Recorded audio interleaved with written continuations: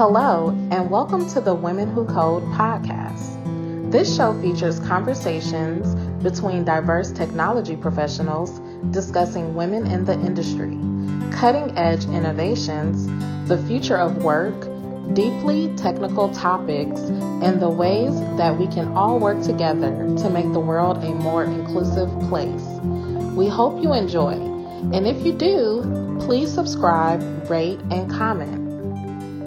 World Password Day is on May 5th. So on this week's segment of Women Who Code Talks Tech, we're featuring a talk by Ashwini Vasanev, builder at DevRev. She'll be discussing why security architecture is important and how to implement it. This talk does refer to some visual aids throughout it. So visit womenwhocode.com/blog to see those slides and the full transcript. Enjoy! So we'll talk about what do we want to secure. Now, I've kind of taken a particular architecture. Of course, there are various different ways in which you can architect your product. But in this particular example, I've kind of assumed that you have an entry point into your system, and that entry point is the API gateway. So it's a load balancer come API gateway, let's say, which is the entry point into your system. And that's the only piece that is public facing. So that faces the internet or anything external from your cloud. And then you have a bunch of these services, so everything in blue is inside your cloud, inside your system. And each of these services could possibly be a microservice, which is, building out a certain part of your application. And it sits behind the gateway. And then, of course, we would have a database as part of our product or solutions. So the database as well is within your cloud. Of course, you could be using an externally hosted database for certain use cases. So that's a possibility as well. And as we can see, there are interactions all around over here, right? So there's this one part of the interaction that you see where an API request or any kind of external interaction that's coming into your product from outside. And then there are various interactions which happen within within the cloud or within the perimeter of your product. Now, the philosophy of zero trust is that we treat everything the same. So just like you would treat an attacker who's external as a huge threat and try to secure the boundary. And I often take this example where I say, this is kind of like building a fence around your house and saying, okay, so I'm protected because I have this fence around the house. And so the boundary is safe. However, we know that there are various attacks that could actually be internal to your system. What I mean by that is maybe somebody accidentally downloaded, some kind of a virus, and that kind of penetrates your entire system and compromises the entire product. Or it could be, someone who inadvertently does something which ends up turning into an attack vector. So essentially, by applying the security policies and also, the security protocols, both within and outside the same way, you would be guarding yourself against both of these kind of attackers. So let me start with talking about the periphery or the gateway. So this is the fence equivalent, right? So of course, there are various levels of protection. I'm starting with the network access control lists and the firewall. This is usually the first level of defense in some sense. It's the periphery, like it's typically kind of just the entry point into your product and possibly even outside of your product. And this involves a few things. And I don't know how many of you over here have a networking background, but essentially this involves a few very, very specialized rules to be written, which are called access control lists. And it also defines a boundary within which you operate, a network boundary, which is called VPC. In Amazon, it's the virtual private cloud. And then you start writing rules about what do you want to allow access to from within this particular network boundary that you've defined. And so as you can see, it becomes fairly complex, because then you have to deal with IP addresses and subnets, and then trying to figure out exactly how do you write these rules. And this could be a non-trivial exercise, but this is usually the first level of defense. It's by no means, foolproof. It's not like we have this in place, we're done, right? So going to the next level, we spoke briefly about denial of service. So essentially what denial of service means is that somebody starts bombarding you with a huge amount of requests. Now, as we're going to see later in the talk, there are mechanisms you can put in place to figure out, how to authenticate the user, how to figure out if it's a valid user, trying to do a valid operation, etc. But all of that is going to take some amount of processing. So if you're going to be bombarded with a bunch of requests, you could just be, out of resources trying to handle those requests and then do this authentication or, the security protocol procedures. And so that's where the concept of a web application firewall comes in, where they're able to actually identify such malicious activity based on some predefined signatures, which keep evolving based on the threats and how they surface up. And they're able to block that traffic. So it doesn't even hit your product entry point in some sense, right? So it doesn't hit the API gateway that we spoke about. It's thwarted at a layer before that. And that's how, for example, you could do something called rate limiting and also avoid these kind of malicious attacks. Again, just another layer, and we'll continue to peel the onion. So now talking about authentication. So this is the piece which is going to define who you are, right? Who is the person who is trying to access your access anything. So they're making, let's say, an API request.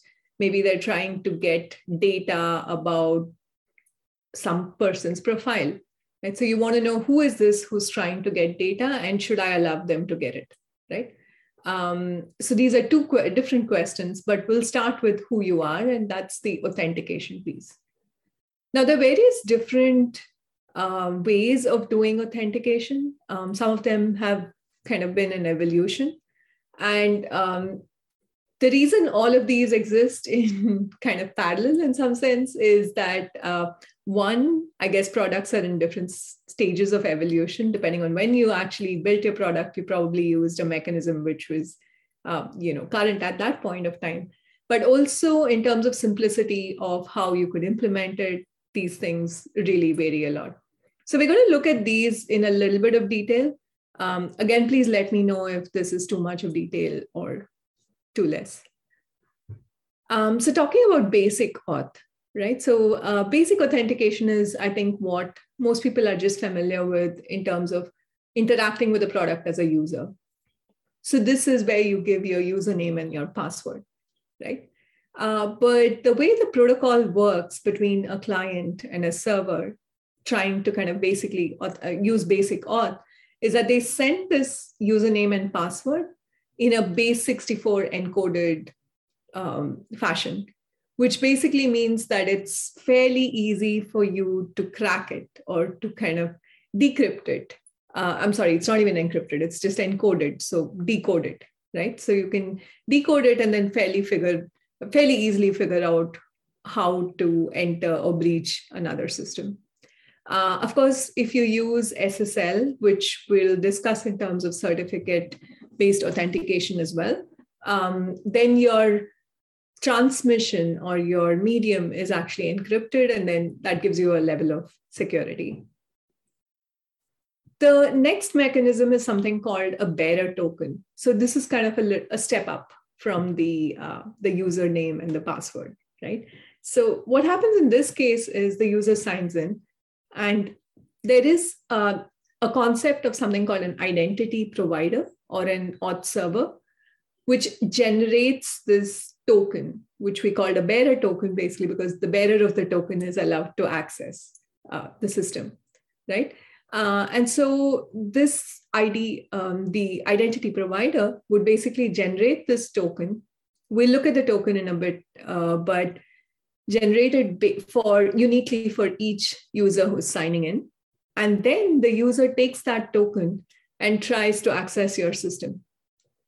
Now, one thing to note over here is that the generator will basically use a key, a private key, to be able to sign the token and make it secure.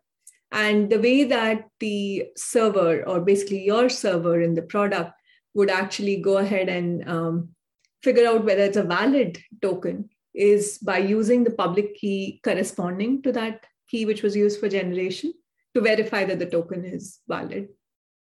So this is a bit about how the token itself looks, right? Like what does this token actually have?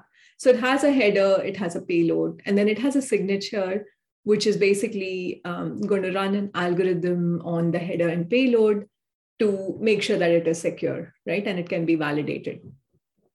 Now, the header will tell you the algorithm, it will tell you the type of token it is. The payload can actually have custom fields, but it usually has some set fields like who issued this token, right? Like who is it issued for? And who's the audience? Like who are the people who are allowed to access resources based on this particular token? And this is another interesting one where it says expiration time, right? So you're not going to hand out this token and just say, that's it. I mean, you can access my system forever. Instead, you're going to say, you can use my token for, let's say, an hour, and then you'll have to come back and ask me for another token to get it refreshed. Because I'm not going to give you access for a long, there are kind of downsides of giving access for a long period of time, because revoking it then becomes really hard. And also, if your token gets compromised for some reason, then you have no way to recover from it. So some things to keep in mind if we go with the bearer token approach is that, like I mentioned, you could have custom claims, but we want to make sure that you don't have like a huge amount of data that you put over there. And also, you don't want to put sensitive information over there within the token that can be easily decoded. And we should use HTTPS, like secure communication, for the headers. And you would have seen that there is an algorithm mentioned over here. But the advice is basically not to just go by what's mentioned but actually verify that that's the algorithm that was used, because somebody might have spoofed it or, done an attack to kind of change it. And if it's persisted in cookies, the advice is to mark it as HTTP only, basically because you don't want your browser JavaScript kind of reading this token and then misusing it for something from the cookie. Now, coming to certificate-based authentication, the way certificate-based authentication works is that your browser and so essentially your browser is the client, right? And the web server basically trust something called a certificate authority. So a good example or a parallel over here is we all trust the DMV. So when the DMV issues us a driver's license, then everybody accepts that that's a valid identity proof, right? So similarly, the web server is basically going to get a certificate, which is signed by the certificate authority. And the client, when it talks to the server and receives this certificate, is going to trust that certificate, basically because the client trusts the certificate authority as well. And so the certificate is used as a proxy for the server to prove its identity to the client, that it is a valid server that's actually that the client can connect to. Now, the OpenID Connect one is probably, I would say in the stages of evolution, this is probably, more current than all of the rest. And the way this operates is if you have a web application, you get your request to the web application actually gets redirected And it goes through, maybe you could go through, one of these providers. They're called single sign-on providers. So I'm sure all of you, many of you have actually encountered this, where you'll see this login screen where they say, hey, you can log in using your Google or using your Facebook or using GitHub. And so that is a single sign-on, which essentially means you don't need to, again, create a login username and password. They will use your identity, which is provided by Google or Facebook, to authenticate you, right? And so given you, let's say for the simplest case, let's say you provided some kind of a password and then you got directed. And what happens behind the scenes is that they reach out to something called an OpenID Connect provider, which in turn reaches out to the identity provider that we spoke about before to be able to get a token. And here, this protocol basically beefs it up and says, it's not just a token, right? I will first give you an authorization code. And then based on that code, if you send that back to me, and there's a way to kind of send it back in a secure way, and then I am convinced that it's you, then I'll send you a token, right? And then I will send you two kinds of tokens, one which is called the identity token, and then another one which is called an access token with different expiry times potentially, and then you could use those, right? So a little more complicated and probably hidden from the customer if they are using something called something similar to a single sign-on provider. Now, that was authentication, right? So we spoke about 3 or 4 different mechanisms that you can use to do authentication. One thing I'd like to note over here is, I think there are always, you could implement these protocols for sure. There are RFC standards available and you can actually build these out. And I have spent some time building these as well in different scenarios because we were an infrastructure provider. But it depends on the focus of the product. So if you're building a product which is not in the security space, then you have ample other softwares that you could actually leverage for this kind of integration. So using something like Okta or Auth0 would actually provide this to you out of the box. Now, coming to authorization, right? Like, so we spoke about who you are. Now, what can you do, right? Like, we figured out who you are, but we need to see whether we'll give you permissions to do everything or we should restrict it in some way, right? And that's where the authorization piece comes in.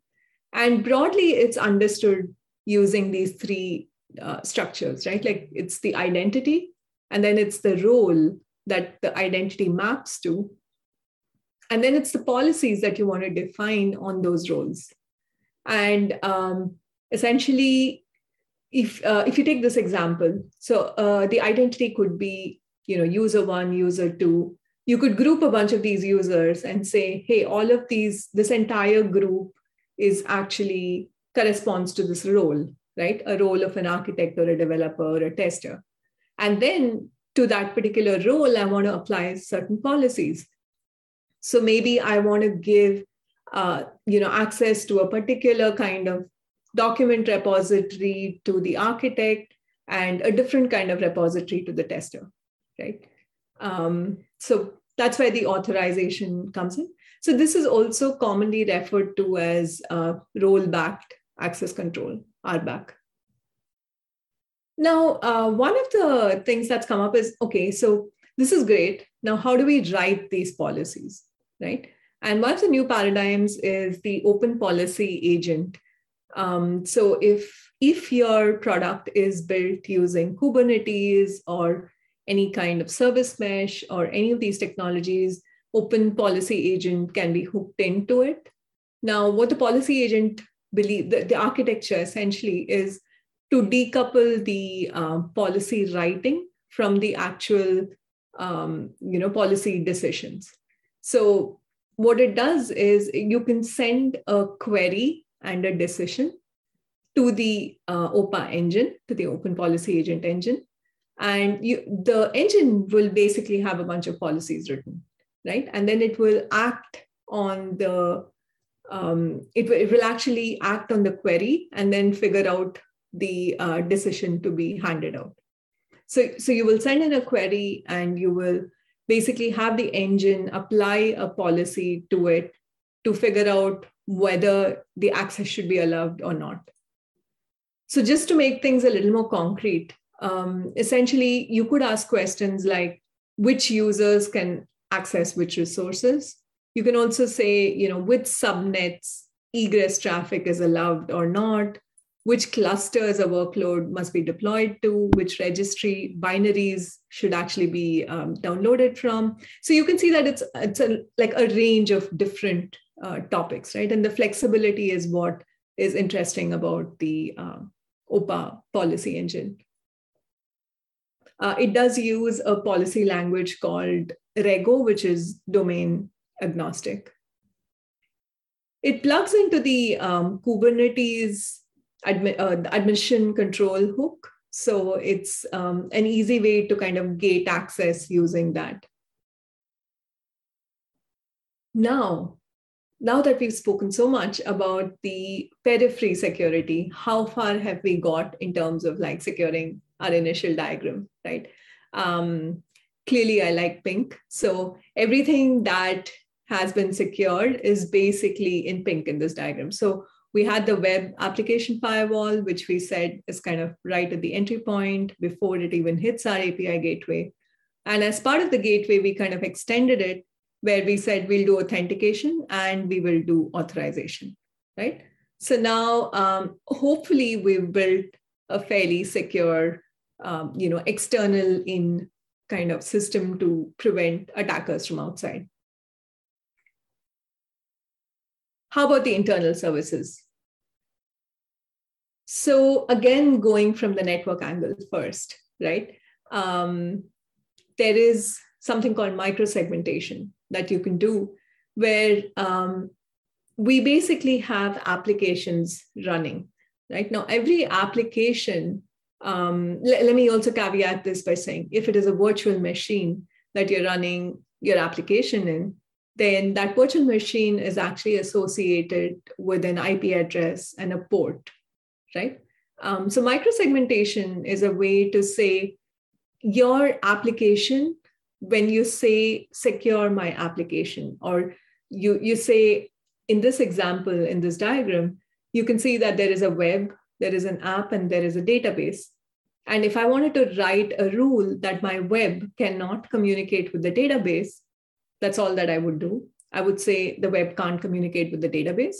What microsegmentation could do is it would convert that into corresponding IP addresses and ports and into network rules to make that a reality, right? And this is actually, this is something that I had kind of worked on in LatinX. There's a product called Flow where we make this happen. So visualizing this actually adds a lot of value because you want to be able to see what the interactions are to be able to figure out which ones you want to block and which one you want to kind of let through, right? And usually the zero trust model is you start by not allowing any interactions and then start gradually allowing the interactions that you actually want to happen. There is a company called Cilium, which actually extends this model of network microsegmentation to containers. So this is also available in the Kubernetes world now. Now, also, what about the other kind of threats that we spoke about, right? Like we spoke about authentication, authorization, and encryption. And all of this should actually apply even to our internal services, like I said, because you could be interacting between two services within your cloud in the context of someone, right? Like, so I'm still asking you for privileged information, and you might want to know who I am and whether I have access to that particular action, right? The who I am might change a little bit in the service context because you could be, there are two levels of who, right? So there is who am I as the user, as in the customer, the external user, and also who am I as a service. So for example, you could have certain services that you say shouldn't have access to your database. So that's a rule that you can write with the service identity in picture. And the next rule is kind of to encrypt all communications, because like I said, if you have an attacker within, for whatever reason, your system was breached, you don't want it to be an open system that they can completely exploit, right? So going into how we would encrypt all of the communication, right? So there is mutual TLS. So we spoke about certificate authorities. We spoke about certificates being handed and being trusted, right? We, however, spoke about it in the context of just one direction. So the deal with mutual TLS is that both the client verifies that the server is who the server says it is, and the server verifies that the client is actually who it says it is, right? So this is like a small diagram of the handshake to basically say communications don't actually, start happening until both parties have verified each other and communication is completely encrypted. The other part of the encryption story is something called data encryption at rest, right? So all of this time we were talking about encryption during transport, right? Like when you're making API calls or when there is communication, possibly using RPCs or any of that, right? But how about the data which actually gets stored in a database? We would have to actually encrypt that as well, right? And that's the data encryption at rest story. So encryption, of course, happens with some kind of combination of public key and private key. And the other piece of the database, I guess, security story is that you also need access control when you're accessing information from the database. Now, talking more about data, I'm sure a lot of you kind of heard a lot in the news about PII, or personally identifiable information. And this is potentially the biggest threat when there's a data breach, right? Like you don't want your email address or your profile photograph or anything that, or your phone number, anything that personally identifies you to be stored in a way that it can actually be retrieved by someone, right? And so this is kind of a snippet from Amazon's solution. There are a lot of different other ways to do it as well. But just to show an example, you would basically try to not store personally identifiable information in a database which is queryable, right? So there are multiple ways to deal with it. There's something called tokenization that you can do. But this particular example basically talks about how you could have data from S3 being read by Amazon solution called Glue Data Brew, and they would run PII statistics to identify it first, right? And then redact all of that data. And then after that, put it in S3 and then make it queryable. Now, switching gears a little bit, there's also vulnerabilities in the code, right? And essentially, a lot of the code could be a combination of libraries. For example, if you use Golang, you'll end up with like a bunch of different libraries that could potentially have vulnerabilities, right? Or there is open source code that you might be using, or just code that you've written sometimes could have like these vulnerabilities. And I guess I'm going to take an example of probably one of the most dangerous kind of vulnerabilities, and it's called the remote code execution, right? And what this does is the attacker can actually create, malicious code or activity by injecting it through your server, right? So they put malicious code into your like website, and then they possibly, run a script or something and gain access into your system or your network overall, and then compromise the system. So what do we do about attacks like that, right? There are a few approaches. So there's code vulnerabilities scanning, which is more of a static code analysis that you keep running. So usually you would have a CI/CD pipeline or some kind of pipeline where your code gets built and deployed and tested and so on. In that pipeline, you would make sure that you also scan the libraries for some vulnerabilities. You could also scan the binaries that you're actually using, right? Another thing to keep in mind is you should apply security patches regularly, right? And this kind of scanning would basically tell you if there's a vulnerability and you need to apply a security patch. And open source libraries, when you pick them up, it's actually good to look at the rating of the library, of course, but it's also important to check what their security practices are in terms of the frequency of their patching and the engagement by the community. There is this project that I found for open source developers, which I think is super useful because it gives you these tools for free to integrate with your open source repo. Now, the other kind of analysis you could do for code vulnerability is something called fuzzing, right? And what this involves is you determine the inputs to any kind of function or any product or service, basically, and you generate data based on the inputs. So fuzz data is essentially potentially malicious data.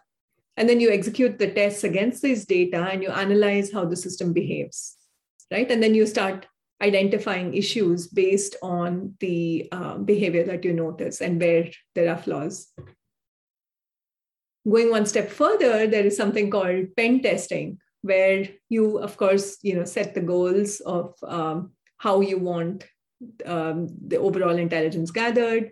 And then you use scanning tools to understand, okay, how a target actually responds to intrusions. And then you actually launch these web application attacks on yourself, right? So you stage it and you try to cover those vulnerabilities, you target those vulnerabilities rather. And then you basically have, maintaining access. So APIs are kind of imitated to see if the vulnerability can be used to maintain the access. So you've gained access, that's great, but how do you maintain it, right? And now from whatever you have learned from this, can you actually apply that to what we spoke right in the beginning about web application firewalls, right? Like, could we actually configure the web application firewall now to take care of these extra vulnerabilities that we've identified? On this week's Women Who Code Career Nav segment, we have a discussion between Prachi Shah, Senior Software Engineer at Metromile, and Elaine LaGuarta, Senior Engineer at New Relic, where they talk about how to prepare for system design interviews. Enjoy! So quickly, right? Like, what is system design? So basically, system design is where we talk about like your product design is, right? What product are you trying to build? What system are you trying to build? What are different components of the system? What would the data flow be across these different components? What would the interaction be? So at the very high level, this is what your system design is, right? Like, you're developing a product and then you have a backend system around it, a front-end system around it, and you want to understand how these interact, right? How do they manipulate data? So that's what very simple definition of the system design would be. Some examples, like front-end, back-end, APIs, data models, all these together can be called like a system. And when you do system design, you want to talk about, or at least focus on all these different parts of that system. So you can talk about front-end inland, back-end inland, APIs, data models. There are a bunch of other things which we'll also talk about. When it comes to a system design interview, these are really like open-ended questions. There is no right or wrong solution. There is no one solution of how you approach these problems. So these are very open-minded, and the discussion can go in any direction depending on how much knowledge you have. What are some of the things you would like to talk about? What is your interviewer asking you to focus on, right? So very open-ended questions. Not like an algorithm coding interview, which might have one best optimized solution, right? Other solution would be brute force. That's not how system design interview questions work. Um, in the interview, the focus is more on like how do you understand these different components, how do you understand the interaction between these components, and how would you want to design the flow of data in between these different components, right? So that's what you need to focus on, or that's what you can start with. Communication is very important here.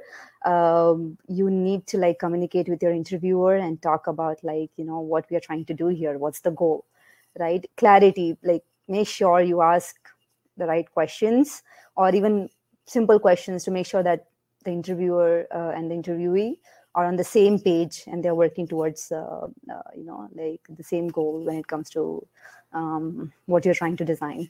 Bear in mind, it's a discussion. Think about this as like, two colleagues getting together, working on a product requirement, doing some design around it. So it should always be very collaborative. It should be discussion, and that's what we want for tonight as well. What they really focus on, what you should really focus on is like the pros and cons, your trade-offs. Make some assumptions, talk about like some of the things that are unknown, talk about some of the things that are like, hey, this is a short-term problem. We don't have to worry about it 6 months down the line. So this is how I'm going to modify my design to accommodate that thinking or that decision, right? Or, hey, how would this look like 2 years down the line?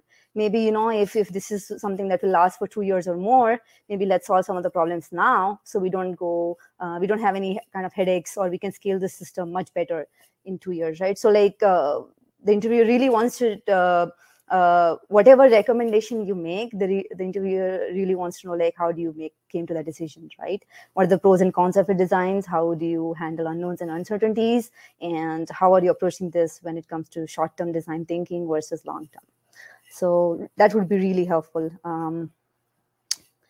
I felt like we should go through some principles of system design, but because we are solving a design question in a bit, I felt like maybe it's a good revision or mention of some of the principles of system design.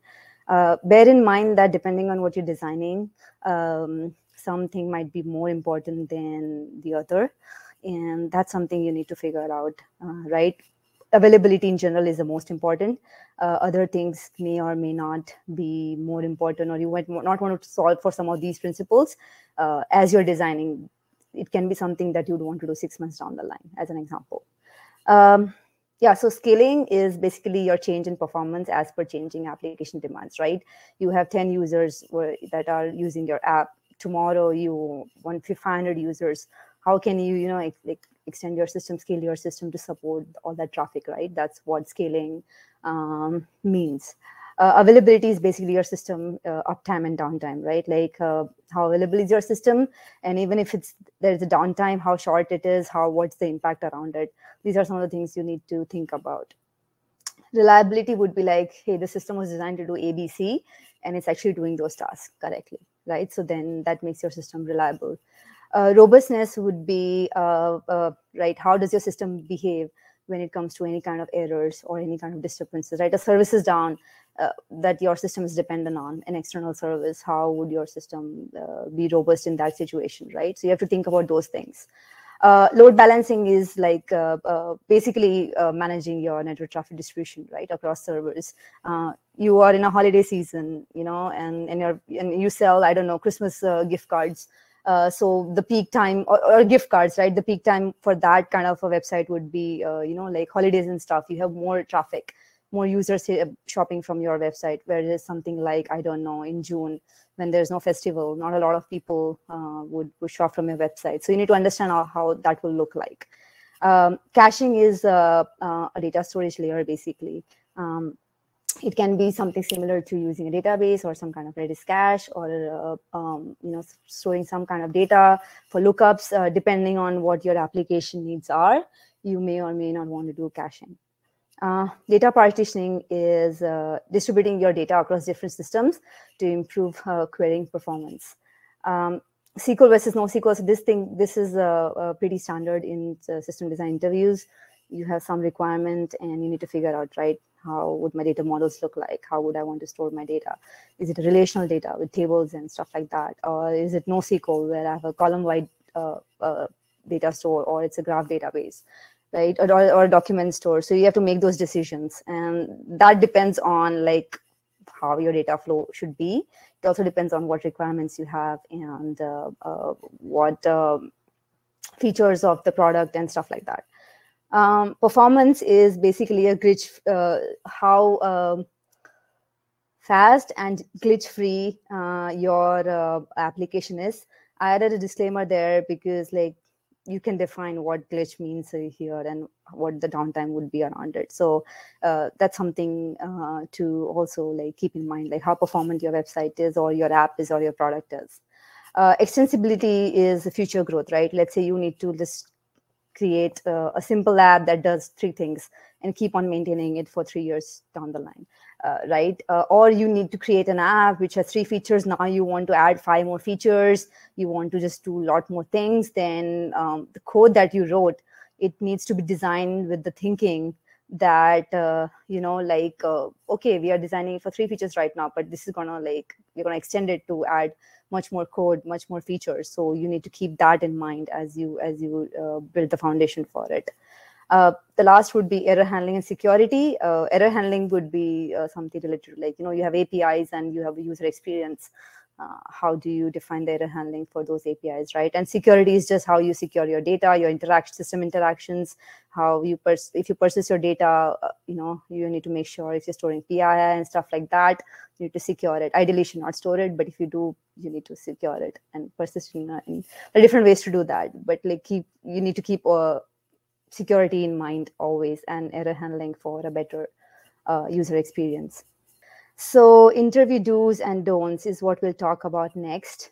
Like I mentioned before, like ask questions, because an interviewer can can give you like a question like, hey, I want to design, I don't know, Instagram, or I want to design hopin.com. Let's talk about it. It can be so generic as that, or it can be something very specific. So you need to really ask like follow-up questions, understand what the scope is, understand what the requirements are. Are we trying to design for 50 features, or we can just keep 3 features or 3 requirements in mind just because the interview is for 1 hour and just like focus on them, right? So like really ask more questions, relevant questions, and understand what the interviewer is asking you to like design for. If they ask you to design like a banking system, right, like would you need to understand the domain knowledge? If they ask you to design like a hedge fund website or tool, like do you need to understand hedge funds in order to even write a good design, right? So for some interview questions, domain knowledge may be important. For some companies, when you interview, if you have certain domain knowledge, it's appreciated. So you will also want to ask if that it comes into the picture, is that something you need to consider? If they say yes, then you would need to ask them, hey, can you give me some information? Can you explain the domain in a for a like some summary of the domain which I can use now to make decisions around the design I would propose. Note all the topics you want to discuss and follow. So let's say your interviewer says, hey, let's focus on like these 3 things. So based on that, you would give like, hey, these are the 5 things that I would want to talk about in this design interview. And these are the 5 things that I think are important. Just note them down. If you're whiteboarding or if you're online, just like note them down and make sure you say that to the interviewer, and then make sure and they agree with it. And then you have to now like, in the interview, just make sure you focus on all those 5 things that you need to talk about. You don't have to talk about anything and everything that comes to your mind. Just make sure that you and the interviewer are on the same page, and you need to focus on these 5 topics that are most important. Visualization helps. This is important because like, if you're going to a company and you are in a conference room, you have whiteboard, visualizations helps. But if you are giving an online interview, which pretty much everyone is in pandemic times, learn some kind of like visualization tool out there. Get some familiarity with it. Miro is one example, great example, which Elaine is going to give us a demo about later today. But just like make sure like you learn some kind of tool, drawing tool like that, and you can draw component diagram and stuff like that to discuss with the interviewer. They would really, really appreciate that.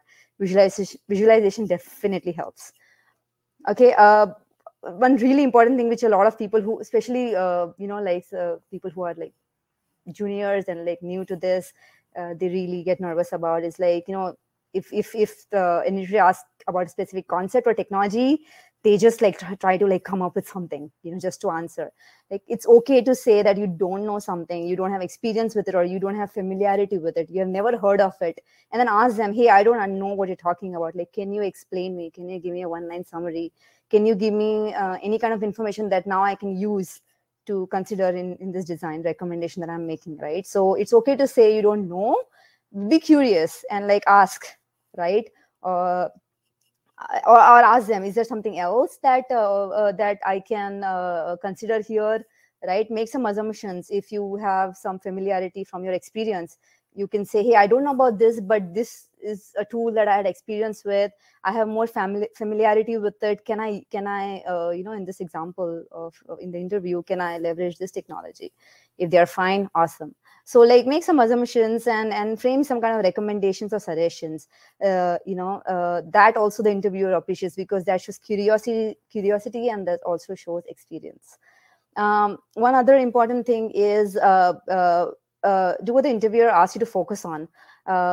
Yes, at the beginning of the interview, you might talk about like, hey, there are 10 different things to consider here.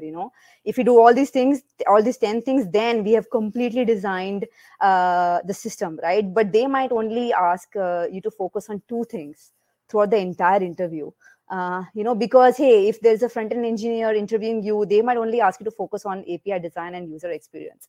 If someone is in backend, they might be fine with talking about front-end, backend, APIs, bunch of different things, data storage, bunch of different things, right? If someone is from the infrastructure side, they might only want to focus on that because that's what their expertise in, or that's what they're interested in, or that's a team they're hiring you for. So they would only focus on specific things. So they just talk with the interviewer and make sure like you understand what they're asking you to focus on, and then continue through your interview focusing on those important topics.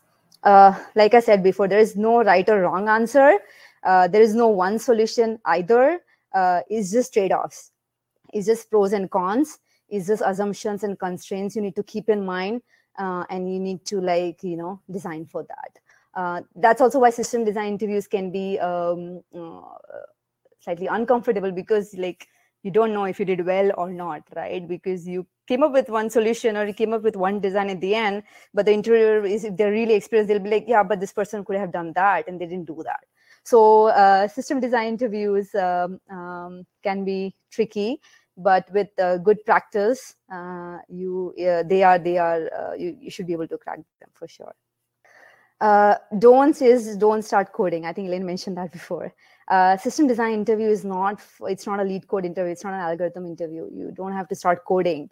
Don't start writing the API. Don't start like writing the data models on the whiteboard, or like, hey, this is my data table.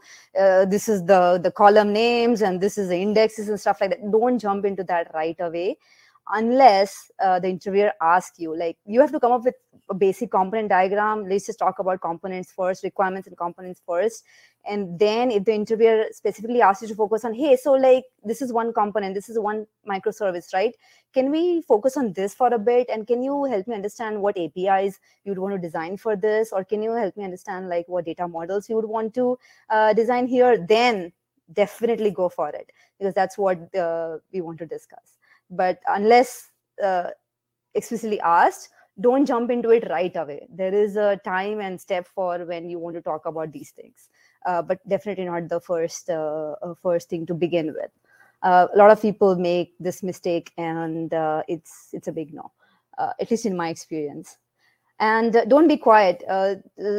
When interviewers do system design interview, they're basically looking for a colleague. They are looking for someone they can just discuss design with and collaborate and work together. So don't be quiet. It's okay to say something, or even if you want to be like, hey, I need to think about it for half a minute. Okay, at least then express it. That isn't just like not talking for like 2 minutes, 5 minutes, whatever. This should be a collaboration. So this should be very light, in the sense that they just want to discuss things with you. They just want to discuss trade-offs with you. So it should be it should be like a conversation. So don't be nervous about someone judging you. They're just trying to understand you, and they're just trying to have a conversation with you. Yeah, so there is some framework how you can approach system design interview. today's question, we are going to like design Airbnb. Again, I'm repeating, this should be a collaborative effort. So we want you to like unmute and talk. We want you to collaborate to the design, collaborate to the component diagram that will be showing you. And we just want to like, let's get together and design Airbnb, right? So this should be a lot of fun, I think. To approach such a design question, you have to start with components first. Right? So like all these components that we need to like, this can be some kind of framework that you can, remember I mentioned these 5 topics that you would want to talk about. Consider this as that those 5 topics, right? First, you want to talk about like requirements, right? Like what are you trying to do here? Exactly. We requirements are 2 types. Functional would be like, hey, product requirements. Hey, this is what our customers want, so we are building it. Or this is what we need to build in order to grow the company. So, okay, so this is the product you're building, or the service you're building, right? So those will be functional or business or product requirements. You need to understand that. Non-functional would be like, consider design principles, right? You want to design a service that is like, we want to design this service, right? This product service, but like it should be like, we need some low latency, we need high availability, stuff like that. We need these, it should be read heavy system versus a write heavy system, stuff like that. So you would want to talk about like all these functional requirements as well. It should be a highly available system, right? This is highly performant. These are some of the things you also need to understand. SLAs come into the picture, service level agreements that talk about some of these things. So that is also something you will need to understand. This would be a part of the requirements. Data models would be like, hey, do we need a SQL data store? Do we need a NoSQL? In NoSQL, is it a column wide? Is it a document? Is it a graph data store? These are some of the decisions you'll need to make. Of course, you need to understand the product. Of course, you need to understand what you're trying to do here in order to make these decisions. Also, you can pick a SQL database, but is it like MySQL? Is it Postgres? Is it something else? Those are also some of the decisions you will need to make, like even between different tools. What are the trade-offs? And this database does indexing better, or this database does asset compliance better. You need to kind of like also do basically compare the trade-offs between even different tools out there, right? Before determining what you'd want to go ahead. Caching is important. Do you want to do caching? Do you not want to do caching? If yes, then how do you want to implement caching, right? You need to understand that. Data partitioning, load balancing, all these concepts that we discussed would be related to data and like system availability, which you should also consider. Backend services, right? Like how many microservices do you need? Do you need 1 microservice? Do you need 5 microservices? Are these all internal, or this is an external vendor that you need to now, get data from, right? So what would that external integration look like? Do you need to secure your APIs? Like what are you using for what if that system is down? How are you going to like do error handling, right? Like you need to think about those things. API and front end, again, it somewhat aligns with backend services where like, hey, are you designing REST APIs? How many APIs do you need? You're designing 3 features, so maybe 3 APIs. In the future, you might need more. Are you doing CRUD operations? What does your user experience look like? For some applications which are very front end heavy, or where the user experience matters a lot, you might design the APIs for the user experience. For some applications where it's very data heavy, you might want to design for the data, right? So you have to consider all these things as you think about APIs and front end, and also your data models. Security would be right. Yeah, like do you need authentication? Do you need authorization? How extensible your service is, right? If you want to now integrate with 5 different services, how easy is it to make changes in your code and your services to support that, right? Like how would scaling look like? What would availability look like? So you need to think about all those things as well. This week's segment of Women Who Code Conversations, we hear from Sabrina Vega, software engineer 2 at Microsoft. She talks about her career experience at Microsoft, how her passion for DEI led to co-founding Somos, and her advice for achieving a healthy work-life balance. Enjoy! Hi, I'm Stephanie Rideout, Leadership Fellow at Women Who Code for the Python track. Today, I'm very excited to welcome Sabrina Vega. Sabrina is a software engineer 2 at Microsoft on the Word Online team, where she focuses on boot experience and performance. Her family is originally from Colombia, but she was born and raised in Florida. Outside of her engineering role, Sabrina is passionate about diversity, inclusion, and belonging work, especially when it comes to the Hispanic Latinx community. She serves as the co-lead for Somos, which is the early and career community for Hispanic Latinx talent and allies at Microsoft that she co-founded 2 years ago. It has grown to over 500 members, impacting both full-time employees and interns. Thank you for joining me today, Sabrina. Would you like to introduce yourself and share a little bit about your career journey? Hi, Stephanie. Thanks for having me. So my name is Sabrina Vega. Like Stephanie mentioned, my parents are originally from Bogota, Colombia, moved here, and I was born and raised in Florida, went to University of Florida, and then around, I think almost 3 years now, moved to Seattle to work full-time for Microsoft. I have always been interested in computer science. Growing up, I was super into like spy gear, spy stuff, and thought I wanted to work for the CIA. And so when I got put into my first I did like an AP Comp Sci class in high school, I was like, oh, okay, no, I want to do this. This is like fun. This is the kind of stuff that I wanted to do. And yeah, I was really interested in just finding different opportunities in how to get into tech. And I got really lucky that I was involved in NC WIT, which is the National Center for Women in Information Technology, in high school. And they were a really great community and kind of helped guide me. I had some great kind of female mentors that guided me into saying, hey, you should do computer science. And so I found a couple of internships with Microsoft and then decided to do full time. And now here we are today. Yeah, that is so wonderful. I'm so happy you had such a great foundation in your youth and that could inspire you. So fantastic. Please tell us about working at Microsoft and the work you do there as a software engineer. Yeah, so as Stephanie mentioned, I am part of the Word Online team, which is part of the Word organization, pretty big team. But I specifically work under performance. So a lot of with like how fast the application loads, how fast, or how slow it takes to interact with stuff, how our features load up in the app when we boot and open up a document. And so I've been really lucky that with that team, I've been able to kind of have my hands in a bunch of different projects. So I work kind of in server side stuff as well as client side because kind of the boot experience covers all of it. I've also been able to kind of work with a lot of data and experimentation. At Microsoft, we do, especially with Word, we do a lot of experiments. Everything has to make sure that it passes before we actually ship it out to customers. And so that kind of like customer first perspective was super new to me coming from university and has been a fun skill that I've been able to learn. And so a lot of like SQL, server side stuff, looking at how users' experiences actually go and knowing what that means in numbers.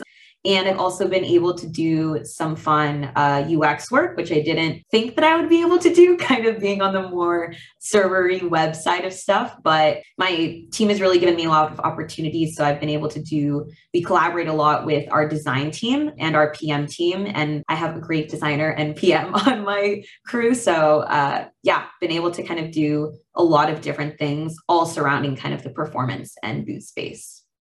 That's phenomenal. It sounds like Microsoft is a really amazing company to work for, and you're working on so many really exciting projects, and that's amazing. So what can you tell us about the company and team culture at Microsoft? Yeah, so I guess to kind of backtrack, I started at Microsoft, had my first internship with them after my freshman year of college. Kind of stumbled upon it super randomly. They had come to UF and were speaking, trying to get people interested in their internship. I went and talked to the recruiter and found out that they had a specific internship program for freshmen and sophomores. Because I'd kind of been warned in the past that, if you want an internship at a big tech company, you have to be a junior, you have to have a bunch of things under your belt. And I was like, I have not even taken programming 1. I don't know any of this.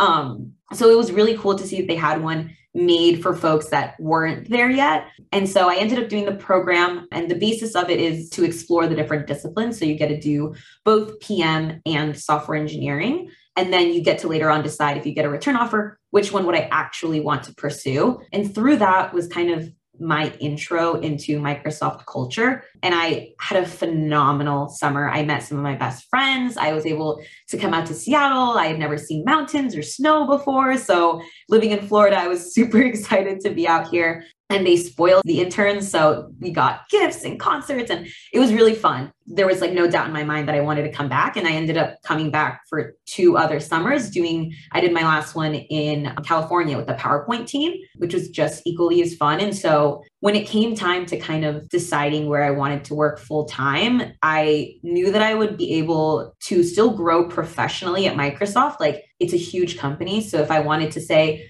okay, I don't want to do, Office anymore, I want to jump over to gaming, I could go to Xbox. If I wanted to do something else, I could go over to like EDU side of stuff. I knew that I had a lot of opportunities, but then the plus for me was for sure the fact that I really loved going to work. Like, I loved my job. I loved my coworkers. I had a lot of friends there. And so going to campus and like moving across the country, it kind of wasn't as daunting for me as one would expect, going from Florida all the way to Seattle, because it was like I already had a community there. Even though I was starting on a team that I did not even intern at all, I didn't know anyone. And once I joined, my team is amazing. And I've been really lucky that Word has a really rich history. It's a product that's been around for a really long time. So there are folks on the team that have been there since the beginning. They know everything. And then there's also a lot of folks that are brand new and they're bringing all these cool ideas. And both are really welcome. And so it's fun to be part of a product that has so much history, but is also inviting and like ready to grow. And so, I can really feel like myself when I go to work, and I've met really great friends. So it's, great culture that I've been able to experience there. That is wonderful. Thank you so much for sharing that. That's phenomenal.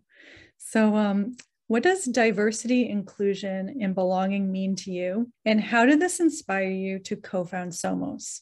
Yeah, so I think I had always been interested in kind of diversity and inclusion work. I grew up in North Florida. There's not a lot of Hispanics in North Florida, but I went to the University of Florida, and there are a lot of Hispanics that go to UF. So when I started university, I was able to kind of jump in to the Hispanic and Latinx community, and I got really, really involved in a lot of the D&I work. And that was kind of where my community and my support system was throughout college. So I loved the work that I did. I loved being able to help my own community. So when it came to Microsoft, I was without a doubt knowing that I wanted to continue that, but I wasn't sure really at what capacity. And when I joined the Word team, they have their own kind of D&I team, but they call it their div team. And so that's where the belonging piece comes in, of diversity, inclusion, and belonging. And I'd never really heard that before. Like, I'd heard of D&I, but I never heard of DI&B. And I really liked the concept because it just emphasized the fact that, hey, one thing is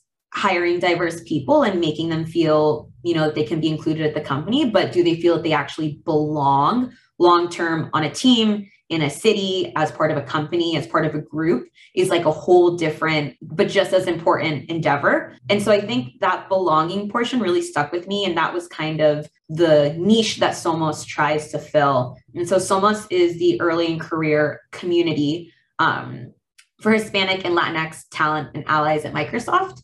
And we fall under a larger organization that is for all Hispanic and Latinx employees. But we felt, especially for those that are early in career, there was kind of a gap, because a lot of us were, coming from university. We had just left 4 years of kind of having our best friends or creating these super bonds. Other people are coming from other countries. They're leaving their families. A lot of us weren't moving with families. Like, we didn't have any established people. We were coming here by ourselves.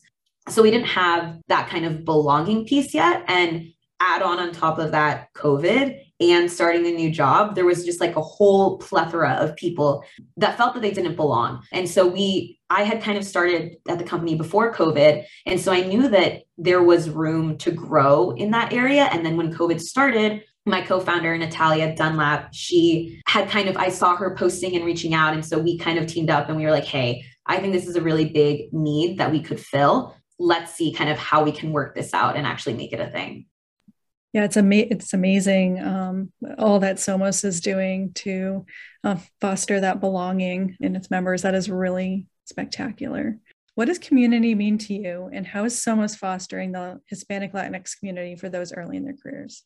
So community, I think, specifically within the context of kind of Hispanic and Latinx culture is super important. I mean, the culture itself is a very one that is super communal. You know, you kind of hear a lot of the words of like familia and like the people that you grow up with. And it's something that people really treasure. And so that has always been a part of my life, being Hispanic and being Colombian, and especially moving to Seattle so far away from home. I knew that like, if I wanted to live here full time, I needed to find a community. And that was a very shared sentiment with a lot of folks with anyone really that moves to a new city. And so, yeah, Somos has been we've started around 2 years ago and we're now, 500 plus members, which is super exciting for us. There's so many people that are members of it. And so for us, we kind of, when we were planning it out, we broke it down into 4 different areas that we thought people would need kind of to be addressed in order to create that community. And so we have, and they're all different pillars that are run by Somos members, our leadership team. And so we have our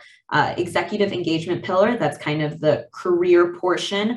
So it's career panels, folks from higher up, like CVPs or whatever, coming in and talking to our group, having conversations about your 401k, about retirement. A lot of people are coming in and they were first generation students. So now they're first time in the industry. So there are all these things that, you know, their parents didn't have to deal with. And now they can have peers to talk to about that.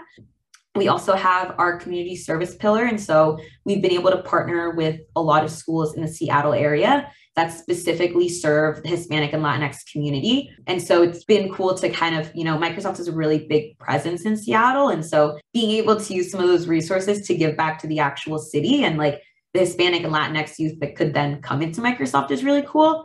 We have our internship pillar that helps run the intern program with university recruiting for Hispanic and Latinx interns. And that is like my favorite part because I love interns and internships and I had such a great experience. And so I really want other interns to be able to have such a positive experience. And then we have our social pillar, which is like the very fun one and the one that everyone likes because we have our white elephants and monthly lunches. We take trips to the wineries here in Seattle. We're trying to set up kind of meetups around the US. There's a big hub in Atlanta and a big hub in the Bay Area. So hopefully we'll be able to have some social events there also. Wonderful. Thank you so much. Yeah, I agree that community is everything. So yeah. I love everything that Somos is doing. Can you tell us about the impact Somos is having on the early in career Hispanic Latinx community at Microsoft? Yeah, so I think for me, the biggest way that I've seen impact was being able to talk with the interns. So we don't necessarily run the actual internship program, but we do one with OLA and with university recruiting that is kind of a series of programming that are done for interns that self-identify as Hispanic and Latinx. And last year it was completely virtual, but you can do Airbnb experiences and we were able to do a virtual salsa dancing class. And we had a bunch of interns that were in Latin America, so like in Colombia, in Peru, in Mexico, others that were in the States, and we were all able to do it together, which was awesome. We did like a virtual magic show. We do little cafecitos that are run by the interns themselves. And so it was awesome at the end of the summer to see the percentage of interns that gave us such good feedback and were able to say, hey, we really, really enjoyed our summer, even though it was all virtual. Like we didn't actually get to go to campus or anything. And we want to come back next year as an intern, or we want to come back next year as a full-time employee. We've had a lot of folks now that, at least for Seattle, we're starting to open up again of the offices and people get to meet everyone for the first time. There are a lot of people that have come up to us and given us the feedback of, hey, when it was COVID for the last year and a half, like I moved here and I didn't know anyone. And the only reason I'm still in Seattle or I'm still at Microsoft is because I found a community and because I found people that were going through the same things with me and that could relate with me. And I was able to have friends, which is sometimes a part that you don't think is as important at work. You're like, oh, I really like my job, but everyone needs that community aspect. And so, yeah, it's been really great to see the community be so engaging. And we have people in Chicago and Boston and Florida and Texas. So yeah. Awesome. So you mentioned internships. So that's a really nice segue into my next question, which is, what technical skills do you use as a software engineer at Microsoft? And what advice do you have for college students applying for technical internship and apprenticeship opportunities at Microsoft? So on my day-to-day job, I mentioned before how I have done kind of a little bit of everything. So for me, I do a lot of C# because it's Microsoft. And then for kind of client-side stuff, yeah, C#, and then client-side stuff, JavaScript, TypeScript, React, HTML, CSS, kind of everything under that hat. And then data querying languages, so Custo, SQL. But I would say if you're looking to try to apply to an internship, even a full-time position, or an apprenticeship of some sort, focusing less on the specifics of, oh, I'm really, really good at Java, or I'm really, really good at, this language. Like that's awesome. And those are great skills to have. But how do they apply in the workplace was a big shift that I had to kind of make when I started my job. And even when I was kind of interviewing for like the Explorer program, or when I was interviewing for my internships, that was something that the interviewers emphasized a lot, that at least what they were looking for was less so for you to know right off the bat that, hey, you know how to get the answer right. It was more so, can they problem solve? Like they wanted you to see that you were stuck and that you were able to then break it down. Okay, how do I solve this? What language or what that's done in is going to change all the time. Computer science changes so much.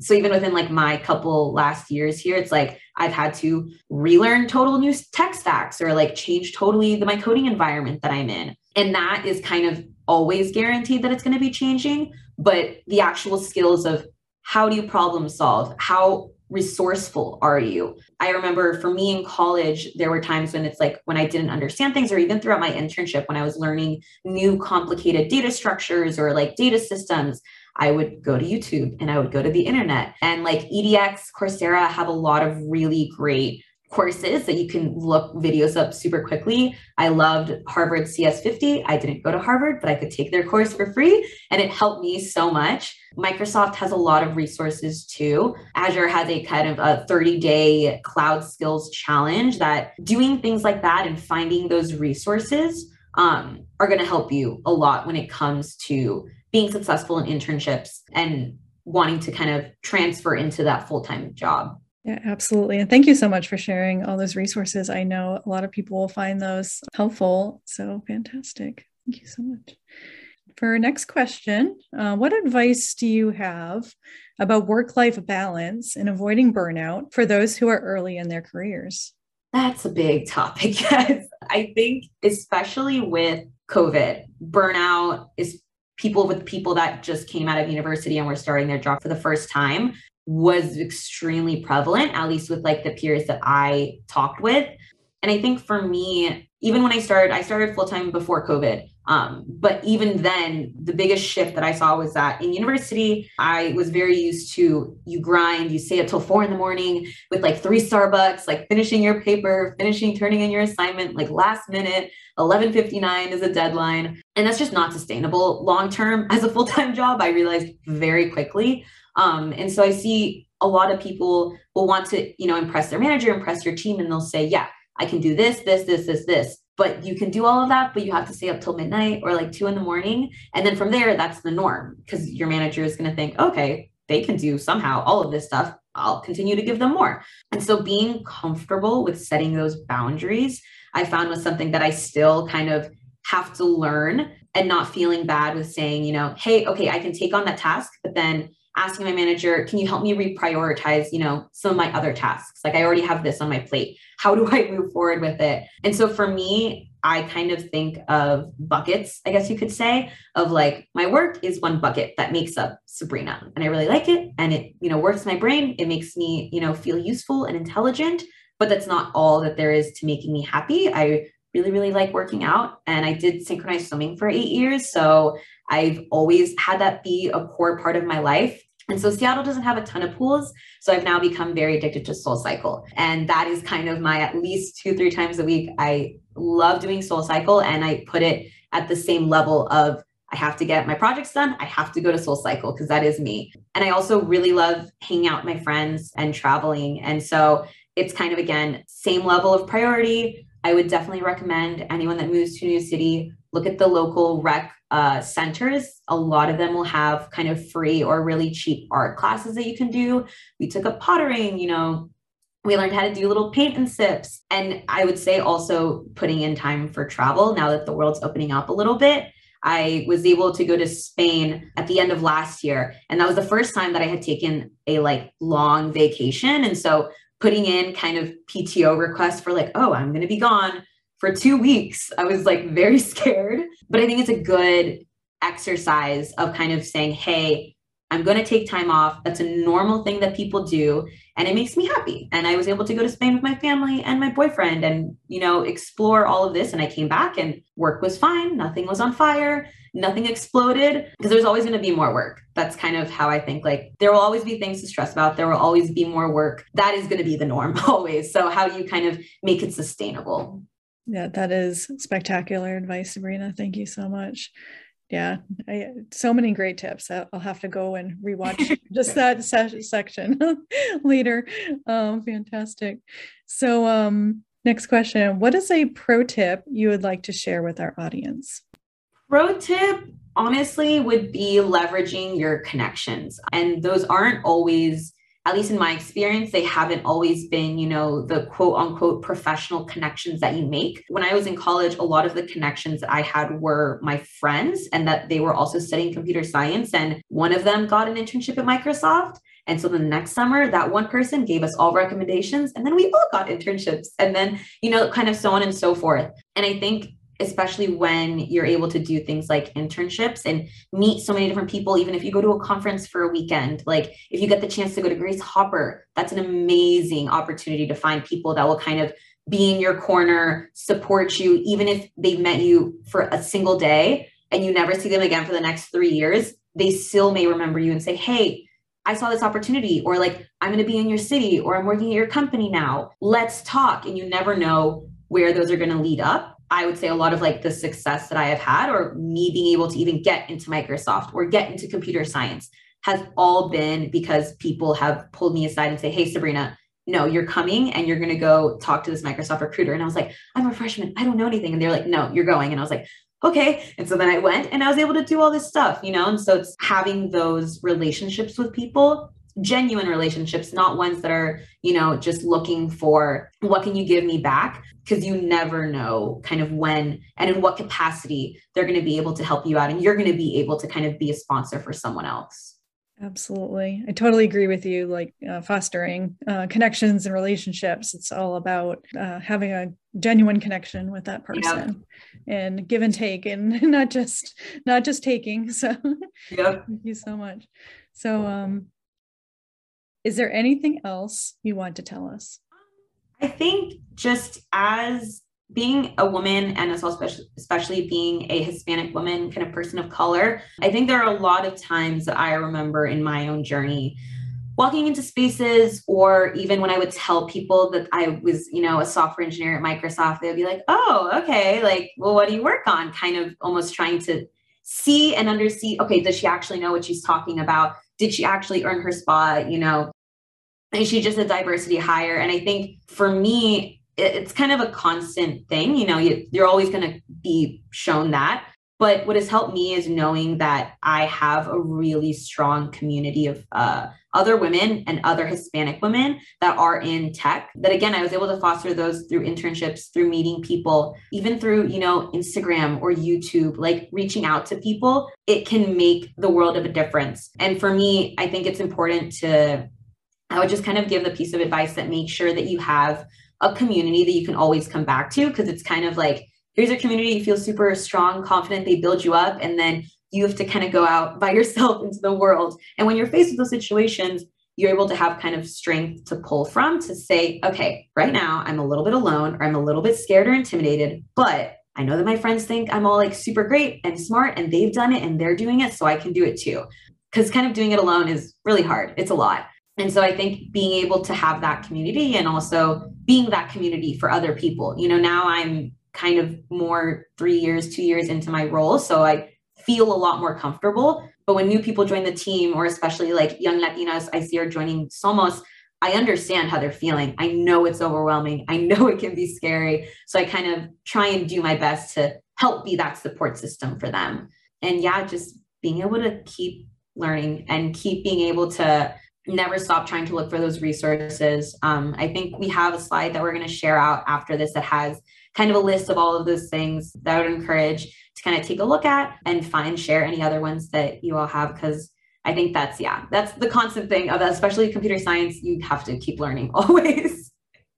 That is very true. Thank you. Thank you so much. So Sabrina, thank you so much for joining us today. And you shared so many amazing insights, and you're doing amazing work at Microsoft with Somos and everything that you're doing as a software engineer. And it's really phenomenal. And I've really enjoyed having this conversation with you today. And thank you so much. Thank you, Stephanie. Thank you for having me so much. It was great to talk with you.